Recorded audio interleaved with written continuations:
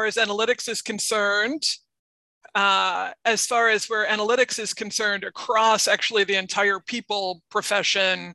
So in L&D, in OD, in HR, in the broader scope of HR, we're only at about 20% adoption. So this is not unique as far as your representation in where it is that you're at currently with analytics. So that's cool. And some people go, well, we're late to the game. No, you're actually right on time.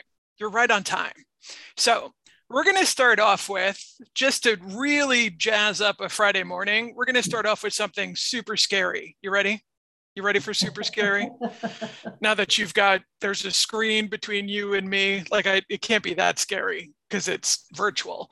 But all right, so what I'm going to do is I am actually going to bring up a people analyst job description. Are you ready for this? Are you ready to see what all is involved? Now, this is not at all to suggest that anybody here is necessarily looking to be on the people analyst track, although some of you may be in that position or entertaining moving into that position. But a lot of what we're actually going to talk about today is augmenting our current people practice, augmenting our current learning practice with data analytics. But what I want to start out with is, let's look at something that some people might think of as a job description. For some, that may sound kind of super scary because it may involve a bunch of stuff that doesn't necessarily appeal to us in L&D. But that's what I want to see. That's what I want to go ahead and find out. So I'm going to go ahead and share my screen here. And I'm going to bring up this job description. And then what I also want to do is I'm also going to put this job description. Give me 1 second here. I put the link in the chat. Oh, is the link in the chat? Oh, great, Shannon. Thank you. Okay. Awesome. So let's have everybody go ahead and you can view it locally on your machine, or I'm just going to scroll here a bit. And you guys tell me if you're reading it on the shared screen. Just put scroll in the chat for me, if you would, please, and I'll go ahead and scroll as we need to go. Nice. That's awesome, Dawn. That's great. Thanks, Nancy. Thank you, Michelle. Let me know again when it's time to scroll. And Nancy's like, keep going, keep going. That's right. Nancy's our speed reader. Slow down, Nancy. Thanks, Becky.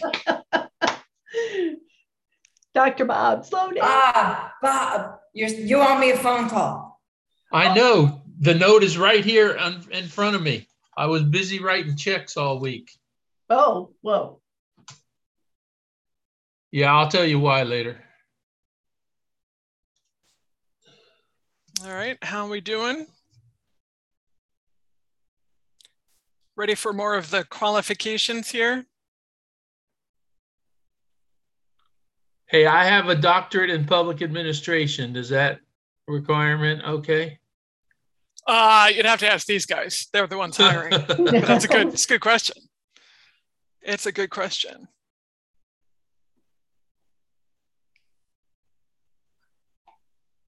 All right.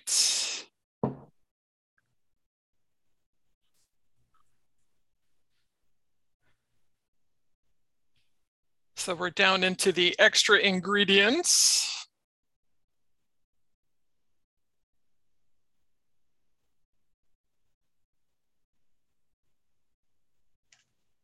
Right, right, Zult. And then just looking at some of the travel requirements and the flexible remote working. Okay. Ooh, global travel. Wow. Yeah, nice. All right. So I'm going to go ahead and ask you in the chat room here, have you all used the annotation tools in Zoom before? Have you played with these? Mm-hmm. Anybody? Annotation in Zoom? No, not yet. Okay. Simone, yes. Jill, Janice, yes. Excellent. Oh, nice. I very clever. All right. there are annotation tools up at the top of the screen here. And what I'm going to ask you to do, I'm going to scroll us back up to the top of the job description. And I'm going to go into the accountabilities for a moment here. Let's see, do I want to go further up? Actually, I'm going to start here with this paragraph. And what I'd like you to do is actually pick your favorite color and then choose that color as part of your annotation tools. And I'd like you to circle, is there anything, circle, underline, point to, anything in the first couple of paragraphs here that sound familiar to you, Okay. I am going to do the same. Okay. So if you're looking to find your annotation tools, up at the top of the screen where it says view options, one of those options is annotate, and then all of your annotation tools will pop up on your screen just in case you're looking. Thank you, Jill, for putting that in the chat too.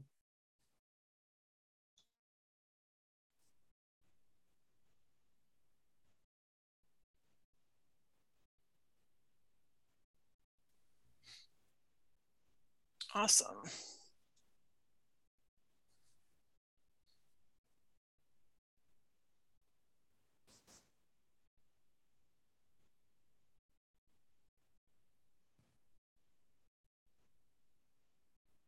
Great.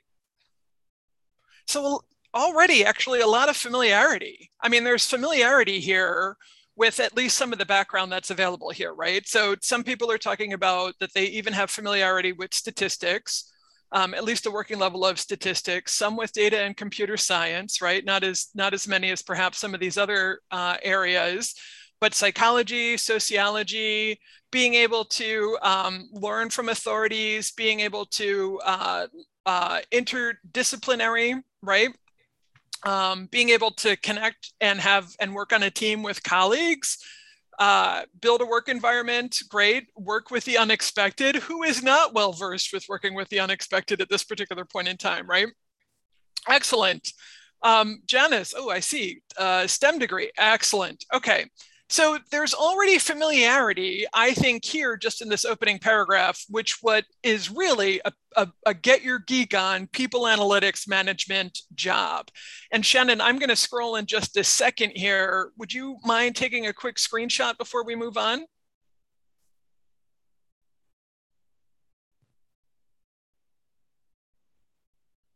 Did I lose Shannon?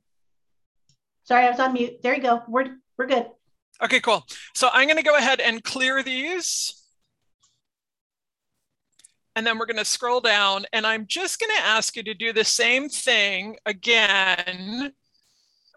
Favorite color, and in the accountabilities, the same kind of thing. Which of these elements in these different bullet points actually sound familiar to you or are something familiar in your experience?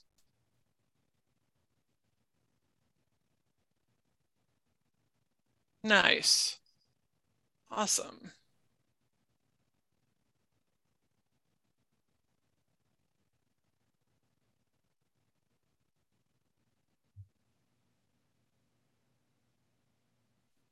Very cool.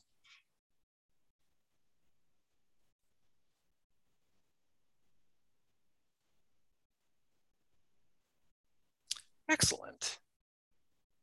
I just love watching all the annotations come up on the screen. It's like fireworks. Woo, woo, woo.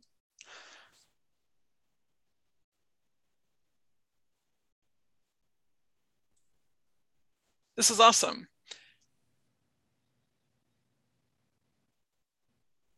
Terrific. Okay, so we've got a lot of talent in this small cohort that we've got together today in this coffee chat, right? A lot of folks with experiences and capabilities across a broad spectrum of different areas. And then we've got some folks that have some very targeted kind of areas, and we can see that in the different colors that are coming up and then the different layers of colors that are happening here. So Shannon, can we go ahead and grab a quick screenshot of this? We're good. And then, you know, what Shannon just called out in the chat, solving business problems, execution of experiments, being able to experiment, understanding human behaviors, supporting junior members. These are critical to any area of people analytics. And when we're talking about people analytics, think of people analytics as, I'm going to give you a very simple definition. People analytics is about people and work. And the reason why I'm being very careful with my words there, people analytics is about people and work, not people at work. Because one of the things that we're finding right now is that our remit as learning professionals extends beyond the four walls of the organization. So we're not necessarily only responsible for the people that work for the organizations that we support. We also have a lot of responsibility for people outside of our organizations. So I'm going to ask you in the chat, what do I mean by that? What are some groups of people that we now have responsibility for outside of our organizations? And go ahead and put that in the chat. Can you think of groups of people outside of our organizations, in addition to our employees and other workers, that we might have responsibility for in supporting? Wanda, absolutely. External customers, absolutely. Michelle, partners, yep. Kristen, the community, exactly. Lauren, suppliers. Contractors and partner vendors. Yeah, exactly. Shareholders, call centers, vendors. We've got all these different stakeholder groups. So when we're talking about people analytics, we're in that broader category. We're talking about being able to apply data analytics to people and work. And it could be that people piece could be any number of different people that we're talking about and different kinds of stakeholder groups. And so then when we think about learning analytics, when we think about workplace learning analytics, it's a subset of that broader people analytics umbrella term. So we're going to hear a lot about, and you probably have already heard a lot about, people analytics and HR analytics and workplace learning analytics and talent analytics and workforce analytics. I would say that the people analytics umbrella is the broader category. And then we get into those subsets or different disciplines that focus on specific targeted areas within the people analytics umbrella. Does that make some sense? I'm looking for acknowledgement in the chat room. Does that make some sense, or is more clarity there needed? Awesome.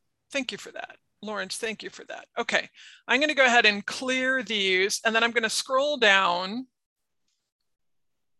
one more time here. Okay, now I'm going to switch things up a little bit. And I'm going to switch things up a little bit with this qualification section. What I'd like you to do is to go ahead and pick a different color than what you used before. And this time, I want you to go ahead and circle or underscore anything in these qualifications that are unfamiliar, that are not your experience. So we're doing the opposite of what we did before. What are things that are not currently in your experience? Awesome.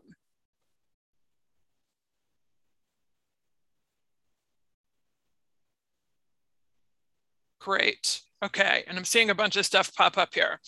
So, all right, some of the terms that are here in the qualifications that have a tendency, while you are all working on this, some of the terms that can throw people in here are words like, or phrases like, multivariate statistics. Does anybody have a definition, or can just give us an informal definition or explain what multivariate statistics are? Anybody want to take a shot at that? Either in the chat room or coming up and coming off a mute to speak? I think, can you hear me? I think it's yes. When you're looking at more than one variable when you're running an experiment. So it's, you know, you're not just running an experiment or something to look at one thing. You have to look at several different variables that may play into your insights and decision making. Beautiful. That was fantastic. Woo! That was terrific. That's exactly it, is that there are more than one, there's more than one factor that's usually contributing to some kind of phenomena. And what we're usually looking at, even in learning analytics, is a people-related phenomena. So what are some people-related phenomena that we're looking at? As an example, people-related phenomena could be about performance, right? So we have a population of people who maybe aren't performing at the level that the organization needs them to. And so we've got current state, And we've got future state is some degree of performance that we need them to actually achieve. And so we're going to use learning as an intervention or a suite of interventions in order to help people move from current state of performance to a future higher state of performance. That's people phenomena, right? That has to do with people. Now, when we're talking about something like performance, and we're talking about something like learning interventions, when we even get into training interventions, is that training is a tool that we can only use in order to close gaps in skill and or knowledge. So training would be an appropriate tool to use if part of the root cause, if one of the contributing factors or variables to that underperformance has to do with people lack the skills and the knowledge. But what are some of the other root causes or factors that might be in play with people not performing in the way that we want? And I'm looking at the chat room here. Poor leadership, Nancy. Yep, absolutely. Quarantine. Yep. Management, org structure, home life. Absolutely. Personal issues. That's multivariate. So that's multivariate. And then when we get into multivariate statistics, what we want to know is out of all of those different potential contributing factors, which one of those are most likely leading to the current outcome. So how are those different factors? How is that multivariate set of factors? How are they weighted so that some may be having more of an impact than others? Is that helpful in understanding what multivariate statistics are? Yeah. We know this stuff. We just don't know some of the names. We just don't know some of the terminology that's used when you get into analytics as a discipline. So if we take another one here, oh, okay, so here we go. Linear and logistical regression. Anybody want to take a shot? What is linear regression? What is logistical regression? What is regression? I have young nieces. I've seen regression, but I don't think that's what they mean here. Nancy used to remember what that was. Shannon, absolutely. Yeah, we're lacking the vocabulary. So what is linear regression? No idea? Okay. Again, sounds like a big scary thing. It's actually an analytical approach of actually starting with whatever the end result is and then working backwards in order to be able to figure out what are the variables or factors that are contributing to whatever that current outcome is or what that current result is. So again, if we go back to thinking about the multivariate, we're using regression as an analytical approach in order to be able to work backwards from whatever the current state of performance is, and then to work back and actually do the analysis of all the different factors that are potentially contributing to that end result, to work backwards and figure out which one of those are contributing. And what's really super cool is that now when we're talking about like artificial intelligence, and we're using artificial intelligence in order to do regression, artificial intelligence can actually tell us what the factors are to begin with. So we can do regression sort of manually, of course, using some technology tools like Excel even, and then even more sophisticated tools than that. But we can do regression ourselves, or we can also use a tool like using artificial intelligence in order to be able to say, okay, here's the end goal, and we want to know what contributed to these particular factors. So I'll give you a really clear, what I think is a really clear example. So let's say that we had a situation where we wanted to be able to test people at the end of some kind of training or some kind of learning intervention. Has everybody here ever administered some kind of a quiz or a test before? I'm watching the chat room. Yes, Michelle says yes. Laura says yes. Okay. So if we had a propensity of students that performed well on that particular test, and we wanted to know, working backwards, what were the factors that contributed to their success and their performance on that particular test or that particular quiz, we could use regression in order to do the analysis to figure out, like, what was it? Did they study harder? Did they spend more time on it? Did they have more knowledge, as an example, going into the test or before it was that they even went through the training or the learning intervention? So we can use regression as an analysis tool, an analytical tool, in order to be able to figure out those, number one, to identify the factors, and number two, to figure out which one of those factors contributed the most to what gave us that particular result. And then is that helpful in understanding what regression is? And we've got so many different tools. We've got so many different tools that we can use now. And then we can also use different types of artificial intelligence that can even automate that process for us. So then the last thing in talking about this here, actually two more things here, data modeling. So when we're talking about data modeling, I'm going to take us completely out of learning for a moment and take us into something else. And give you a different example that I think will resonate with most everybody on this call, maybe not everybody, but those of us that are here in the United States.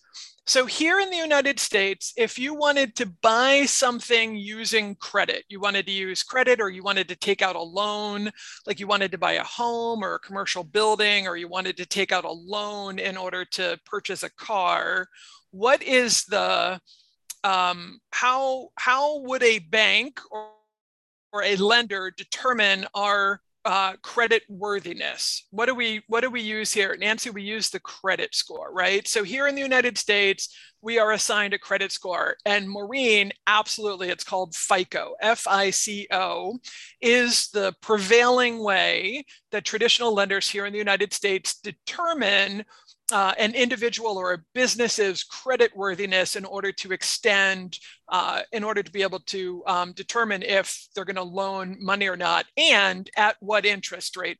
So if you have a better FICO score, then you might get better rates than somebody who has a not so great FICO score, who may not even be approved for that loan in the first place. So it's a FICO score. Okay, let me ask you this. What variables go into a FICO score? Like what variables, what bits of information about credit worthiness do lenders take into account? Absolutely. Payment history, income, ratio of debt to income, length of credit. So we know these things. Okay, perfect. FICO and those factors that go into FICO, that's a data model. That's a data model. And it just says that they want to be able to produce a score, and somehow this combination of factors like length of credit, amount of debt, earned income, payment history, all these different factors combined together create a score which can then be used as an indicator of credit worthiness. And putting those factors together in that specific combination, that FICO score, to produce that FICO score, is the data model. That's a data model. That's all it is. And if you think about it, here in the United States, we actually have three different reporting organizations, right? So like TransUnion and Experian, and each one of them they all use a FICO score, but their data models and their algorithm that's based on those data models are slightly different. And that's why we can see, if we pull our individual credit report, we have a slightly different score. We could have a slightly different score with the different reporting agencies. And so that's what's happening with that. So that's multivariate, statistical, to produce an outcome, a FICO score that actually means something, right? There's something attached to the FICO score, which is it's supposed to be an indication of credit worthiness or not. And it's using a combination of factors that are weighted. And as a matter of fact, with FICO scores, if you're applying for a loan for a house versus a loan for a car, they might change up how it is that each of those factors is actually weighted depending on the thing that you're applying for credit for. So within the data model, they can actually tweak their algorithm in order to be able to weight those different factors differently to produce a different result, because they're trying to determine a different interpretation of that. Does that make some sense? It's like the spaghetti model for hurricanes. Yeah. And it's like actually what we've been experiencing with what's going on with the pandemic, right? We've got different organizations that have put together different dashboards that are based on different factors coming together in order to be able to provide some kind of a result. So that's what's happening with analytics. And so the last little bit is down here at the very last bullet point, is that there are some tools that we can use to help us be successful in putting together our own data models, being able to do multivariate statistical analysis of things that have to do with the learning function, or have to do with our learning solutions, or have to do with our populations of people, or anything around L&D. And so some of those tools are like Python, which is a programming language, R, which is another language that's available, that was actually created in order to be able to do quantitative and statistical analysis. And then we've got SAS. So that's software as, well, SAS is, again, another way of being able to do the analysis, but it's SAS, it's a company. So those are different tools or different packages that you can use in order to be able to amp up your analysis. Is that helpful?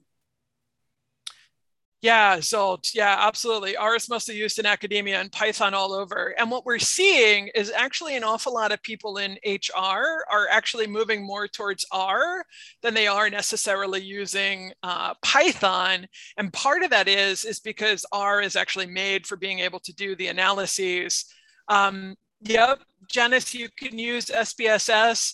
And then there's also actually, when you go into a spreadsheet program like Microsoft Excel, there's actually a whole toolkit that's freely available in Excel. You just have to install it. You just have to install it. So we can actually do statistical analysis within Excel today. And especially if you've got Microsoft Excel as part of like an Office 365 or a Microsoft subscription, you can do statistical analysis in Excel today. And without even having to worry about any of these other packages, and that's available. So it's really pretty cool. Okay. All right. So I'm going to go ahead and Shannon, you've got a screenshot of this. I'm going to go ahead and clear the board, and I'm going to stop sharing for a second, and we're going to move on here. As we do that, does anybody have any questions?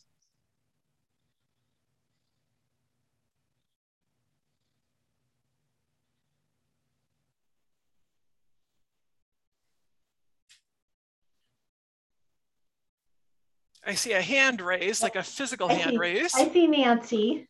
Yeah. So, Trish, do you think that people should try this at home? Like what part of it, Nancy? Like try which part? I'm kind of being facetious, but yeah, I don't do analytics, but I think I understand, what kinds of decisions go into figuring out what are all your variables, all the upfront stuff. But at least for me personally, and probably for a lot of people, it would be really better to work with people who have those technical skills, collaborate, because I wouldn't want to, even if I could, use Excel to do, to perform statistics. When I had to do statistics because I had to in graduate school, that was enough. I absolutely agree with you, Nancy. I absolutely agree because okay, so bear with me for 1 second here because I'm going to use a weird analogy, but let's see if this really resonates. All right, by show of hands on the call here, who likes to bake? Does anybody here like to bake? Okay. Does anybody? I like to eat too. I like to eat, yes, absolutely, myself included. Okay, does anybody here like to cook? I like to cook, but I hate to bake. Why? Anybody else like me? You like to cook, but you don't like to bake? Why? Well, I hate following the recipe as is. I just want to blow up things and see what happens. That's exactly it. That's exactly it. And that, Nancy, I think is the division between like there's some of the, like, I want to get in there and sort of be in the mix and just kind of experiment and like help work with, like the people and the phenomena. And then somebody else who's really more like into the precision and likes to really follow directions closely, like a baker, like somebody who bakes. Because when I go and try and make cookies, like, again, my nieces and nephews will tell you, like, it's a disaster because I just can't stick with the direction, and I can't tell baking powder from baking soda. And I'm an intelligent person, but my attention span doesn't stay that long. I would rather like do the experimentation. So if we can, it would be great to be able to work with somebody who's got more of those technical skills, that likes to do the statistical piece and likes to do sort of the heavy lifting on the quantitative analysis. And we can partner with people in order to be able to do that. And here's kind of the not so secret about data analytics applied to people analytics overall. And I mean, I'm talking like the nerdy stuff, like what we just looked at, is that the nerdy stuff is about 20% of any analytics project. 80% is about all the other stuff that has to go into it, right? Because we've got to start with, it's not just about the math and it's not just about the analyses, it's about being able to get to questions of value that make a difference, like that are worth even spending time on.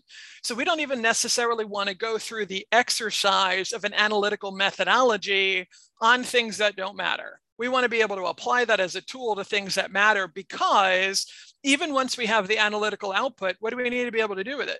What happens? We generate the analytical output and we find statistical significance in whatever kind of variables. And then what? What happens? Nancy, absolutely. Like knowing what the true problem is versus the causes. Yeah, absolutely. So once we have the analytical output and we can pair with people in order to be able to produce that, if we don't feel like that's our thing ourselves, then we need to be able to take that and champion that within the organization to either help ourselves and, even better, others make a people decision based on the analytical output, and that to use data-informed insights in order to help people make better decisions. But just because you created it doesn't mean that people are necessarily going to use that analytical output. Do I have some people in the room that work in analytics where you're finding that actually the challenge isn't necessarily the math or coming up with the analysis or the analytical output, it's actually getting people to actually use that or trust that information in a way where they actually apply it? Yeah, it's all about the people. So I want to show you something pretty cool. I'm going to show you two things that I think are pretty cool. Let me switch my screens here. And one is, I am going to take you into, one moment, please. Okay, so one of the projects that I am working on, and let me just bring myself back up here. One of the projects that I'm working on is actually with the CIPD out of the UK. So the Chartered Institute for Personnel Development, CIPD, they're based out of the UK, and we're actually working on a big analytics program to help develop analytical skills, people analytics skills for people that work in the people profession. And we've got a big training and development online program that's launching later on this year. And one of the things that you can actually go and take a look at is on the CIPD website and on some of their partner sites, is you can access resources that are completely free that'll help you get started down this path. So let me introduce you to one that I think is going to help you. And that is this evidence-based practice and this particular infographic. So when we think about data-informed decisions, helping ourselves make better decisions about our learning function, about our learning solution, about the learners themselves, about other people that we're working with, or other people phenomenon that are happening inside our organizations or outside of our organizations, where does that fit with our experience and our expertise and the experience and expertise of others that we work with? And we saw in that job description that one of the key things that they were looking for, even in somebody who's like a people analytics manager, is that you need to be able to draw the expertise from other people and be able to contribute your own expertise too. And what's really cool about this is that we can put all of that into practice, because like, as you can see up here at the very top of the screen, when we're talking about an evidence-based practice, we're not just talking about data. Data is just one out of 4 different forms of evidence that we can use in order to inform our decision-making.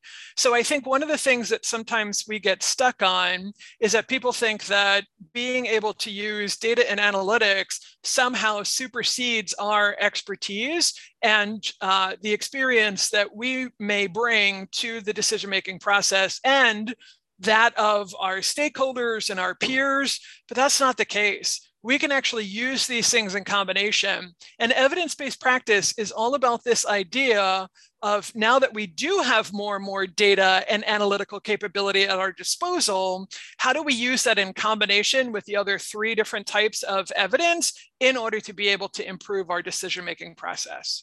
Is this helpful to see an infographic like this? Mm-hmm. Yeah.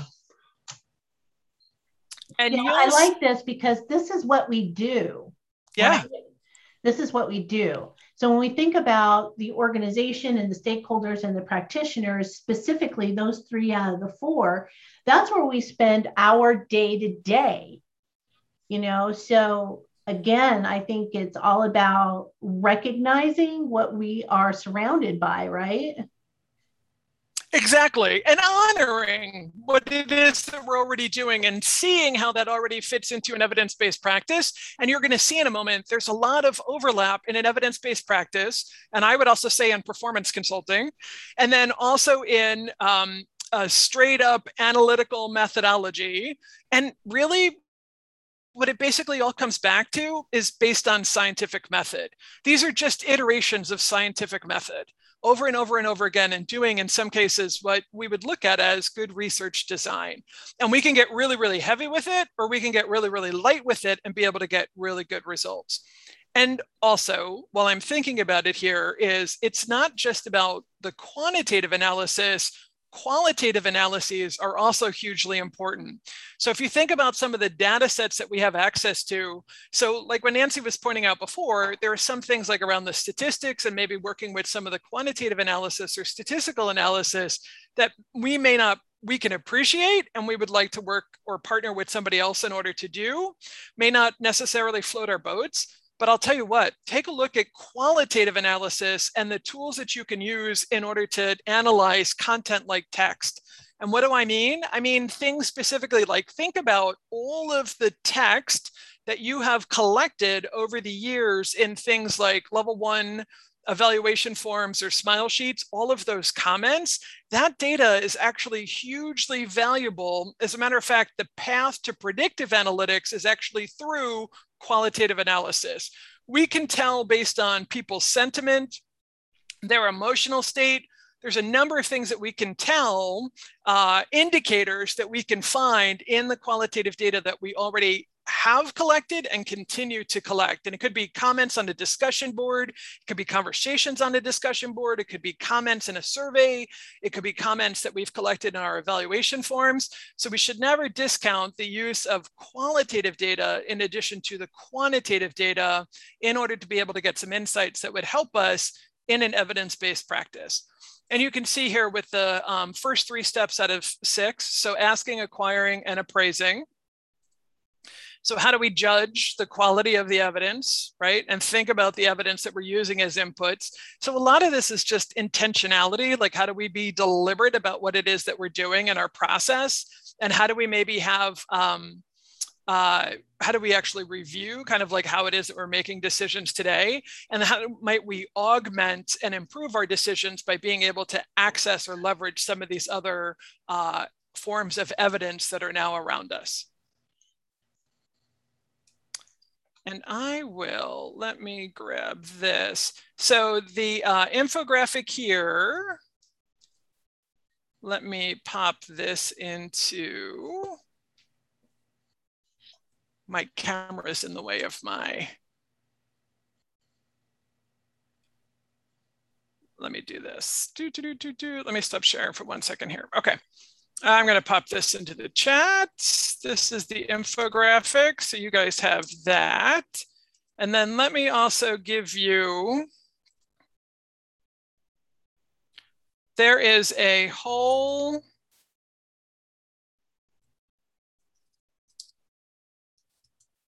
website, microsite with the CIPD that's dedicated with a whole bunch of information about how do you apply evidence-based practice, how to apply evidence-based practice to your practice. So in this case, if we're talking about learning. So now what I also want to show you as another cool tool here is, and just give me 1 second here, and I will bring this up on the share. And that is an actual analytical framework. So this is the 6-step people analytics framework that we're using at the CIPD that walks you through a recipe, if you will, right? So here are the steps. Here's how you go from a question all the way to validating results in 6 steps. And again, this is going to be familiar. It's very similar. It maps kind of in those 6 steps in the evidence-based practice, but this is really scientific method. And for those of you that have worked on research design in an academic setting or otherwise, this is going to really seem familiar to you. But for those of us even in classic L&D, we're going to see this. We've got a lot of these steps. I mean, even if you look at the ADDIE model, we can map much of what's happening in ADDIE as what's happening in an analytical methodology. But what's happening today is we've got so much other data that's available as a byproduct of people's daily work, as a byproduct of the different devices that people are interacting with, as a byproduct of the different learning modalities that we're using.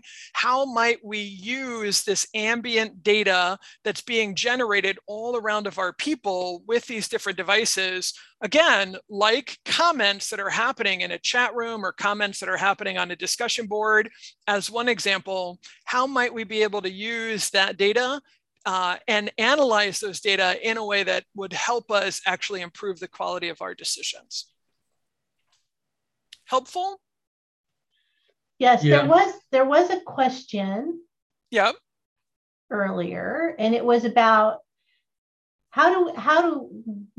we've got some people who don't believe the science behind data.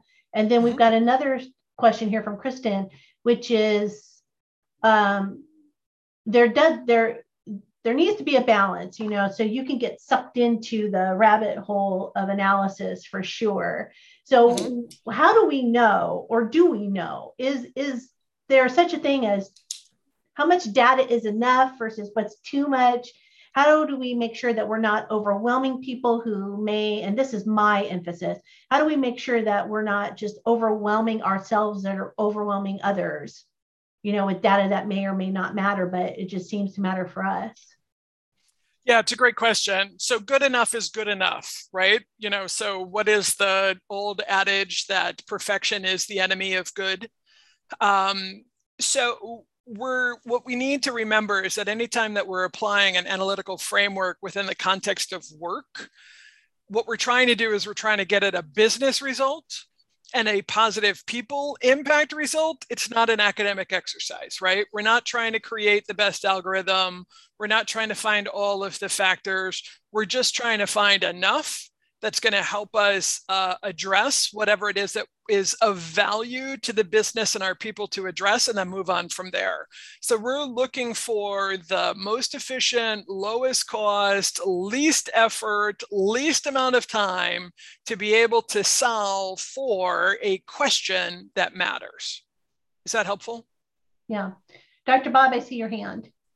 Yeah, Trish, something has struck me the last few minutes. To make all this work, you really have to be superb in your critical thinking skills.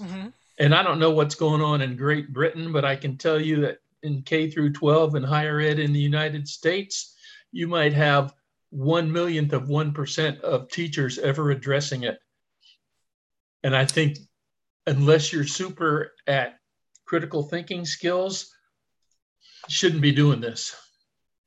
Well, I think I agree with you in that we need to apply critical thinking skills, but I think we have it within us in order to pull that out. I would say that creativity and that problem solving and looking for an honest answer, One thing that you have not heard me say on this call or previous calls or anywhere is that we're using this as a way to prove that our solution worked. If you're trying to use analytics to prove that the solution that you put together is working, it's off track and you're burning your credibility. What we want to know is we want to know if it's working or not. And if it's not working, how do we be honest with our stakeholders about that and then give them a plan and ourselves a plan that says, okay, we understand that this particular solution is not working in this particular way. Here's how we're going to address that. Here's how it is that we're going to fix it. And I think, Bob, that's an example of critical thinking, and then also being courageous in our professionalism to actually be able to use this as a form of evidence, as a lens that helps us actually improve so that we're driving towards we're taking responsibility and we're driving towards the desired results that we want to achieve. And again, perfection is the enemy of good. We're not going to get everybody on the bell curve, no matter how great our analytics or how much quality data we have access to. We're not going to get everybody on the bell curve, especially the laggards in the back, to be able to be like the high performers, right? We're not going to be able to solve everything with the people solution, but what we're trying to do is we're trying to use this as a tool to make an impact that moves us and our people and our organization that much farther, some percentage that actually has meaningful impact forward. So as an example, if we use this in order to be able to analyze how well our instructional design is performing or how well our instructional delivery is performing, we could use analytics as a lens of being able to determine what's working and what's not working, and then how it is that we might fix it. And then we have to own up to that we're not looking for our solutions right out of the gate to be perfect. We're looking at being able to do that first hypothesis and bring that to life. And that becomes iteration one. And how might we use analytics in order to be able to improve on that iteration so that we're moving it closer to getting the results that we want. And Shannon, that's the answer to the question, is when do you stop? You stop when you are now performing at the level of expectation, right? What is the quality standard that you need in the results that you're producing through your interventions, through the function, through your capabilities that's delivering the expected results? Then we can stop. We don't need to over-optimize. We don't need to under-optimize. What we're trying to do is we're trying to optimize for that optimal, that sweet spot of performance. Does that make some sense? And we can all contribute to this, right? Like, again, we don't have to necessarily be the ones that are collecting the data or cleaning up the data or analyzing the data or performing the statistics on the data. There are different points. Grab your annotation tools again and your favorite color. Which of these steps resonates with you? Like, if you just focused on one of these steps or two of these steps, like, which ones do you feel like you've already got some mojo around? That's a Renee McClay statement, by the way. Which one of these or a couple of these do you feel like you already have some mojo around? So go ahead and grab your annotation tools and let us know. Where would you focus your efforts? Where would you most best contribute? And here's the cool thing, is that a lot of the folks where it really resonates with them to do the data prep and the data capture and doing the analysis and the statistical analysis, the other pieces don't resonate with them. They're not the ones that they don't often come up with the questions. They don't know the questions to necessarily ask. It's you with your domain knowledge that actually contributes, because again, in producing the analytical output without any kind of context and without the ability of being able to champion it and actually use that in order to drive action through decision-making and action, then it's just a wasted exercise. It doesn't matter how good the analytical results are, it just becomes a wasted exercise if we generate it and no one does anything with it. So I call it the bookends. There are the things that we can do up front in the upstream And I can see a lot of the circles and the stars that are happening there. And then a lot of the stuff that's happening in the actual application of it and bringing it into the organization and helping to influence and persuade and socialize throughout the organization, being able to use this as part of an evidence-based practice. But we don't necessarily have to be the ones that are crunching the numbers. Excellent. Shanna, do you want to grab a screenshot of this? Sure.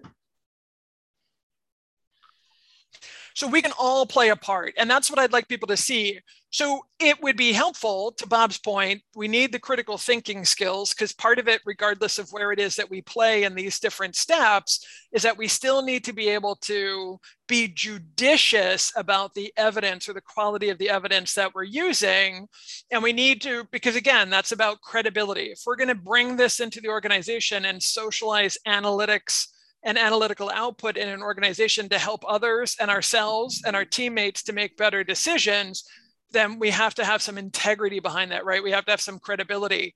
And in order to be able to do that requires the critical thinking skills. And it also requires being numerate on some level. And so for those of us that go, you know what, I'm a people person and I don't like math, that's fine. You don't necessarily have to fall in love with math, but fall in love with what math can do to help you serve people better.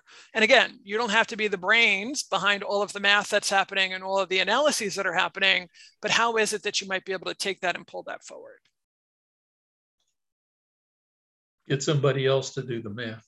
It's also do the math, right? Yeah. Exactly. So I'm going to stop sharing for a second here. And I know we've got about 5 minutes here to go. Yeah. And if I may, just real quick, Trish, I'm going to share my screen. And part of today's incentive was a giveaway to be with, spend some one-on-one time here with Trish.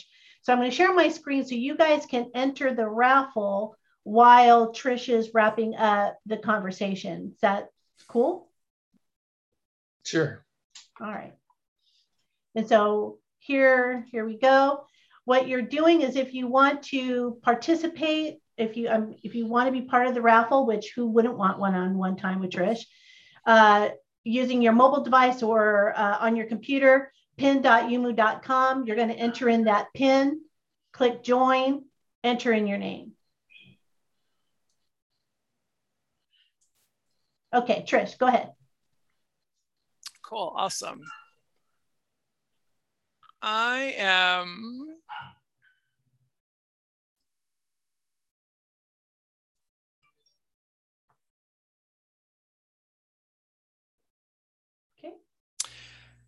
okay. And while we're thinking about it, so where might we find people who would complement our practice, who might be some of the have more of that statistical or quantitative analysis skills? Who might we partner with? Like, how might we source people to partner with?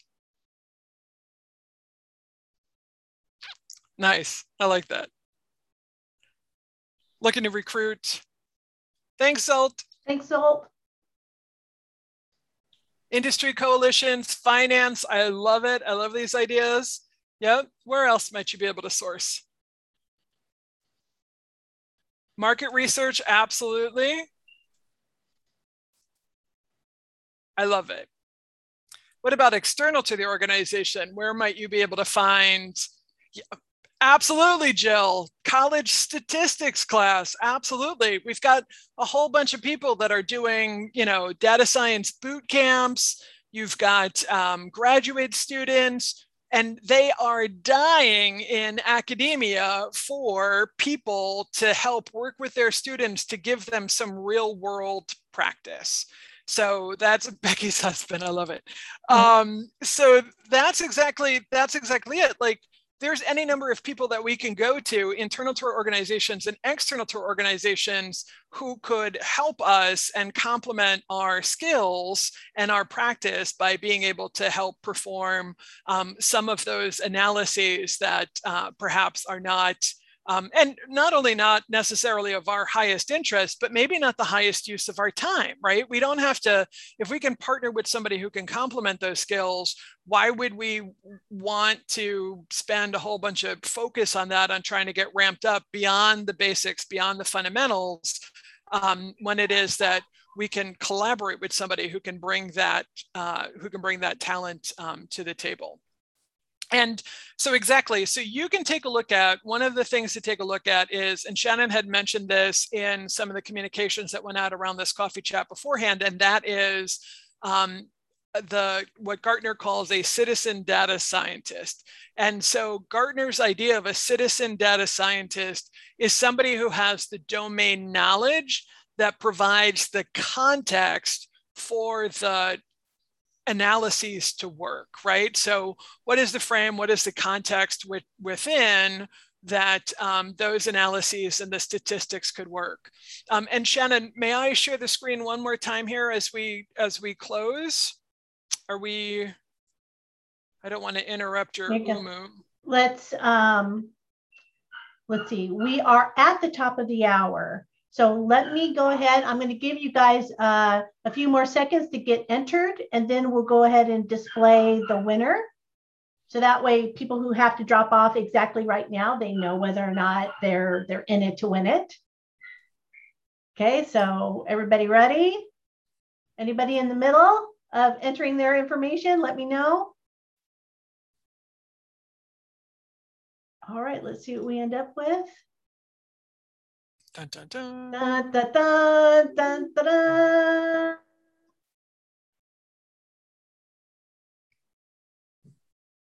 This is pretty. It's cool, huh? It's random. Charlene!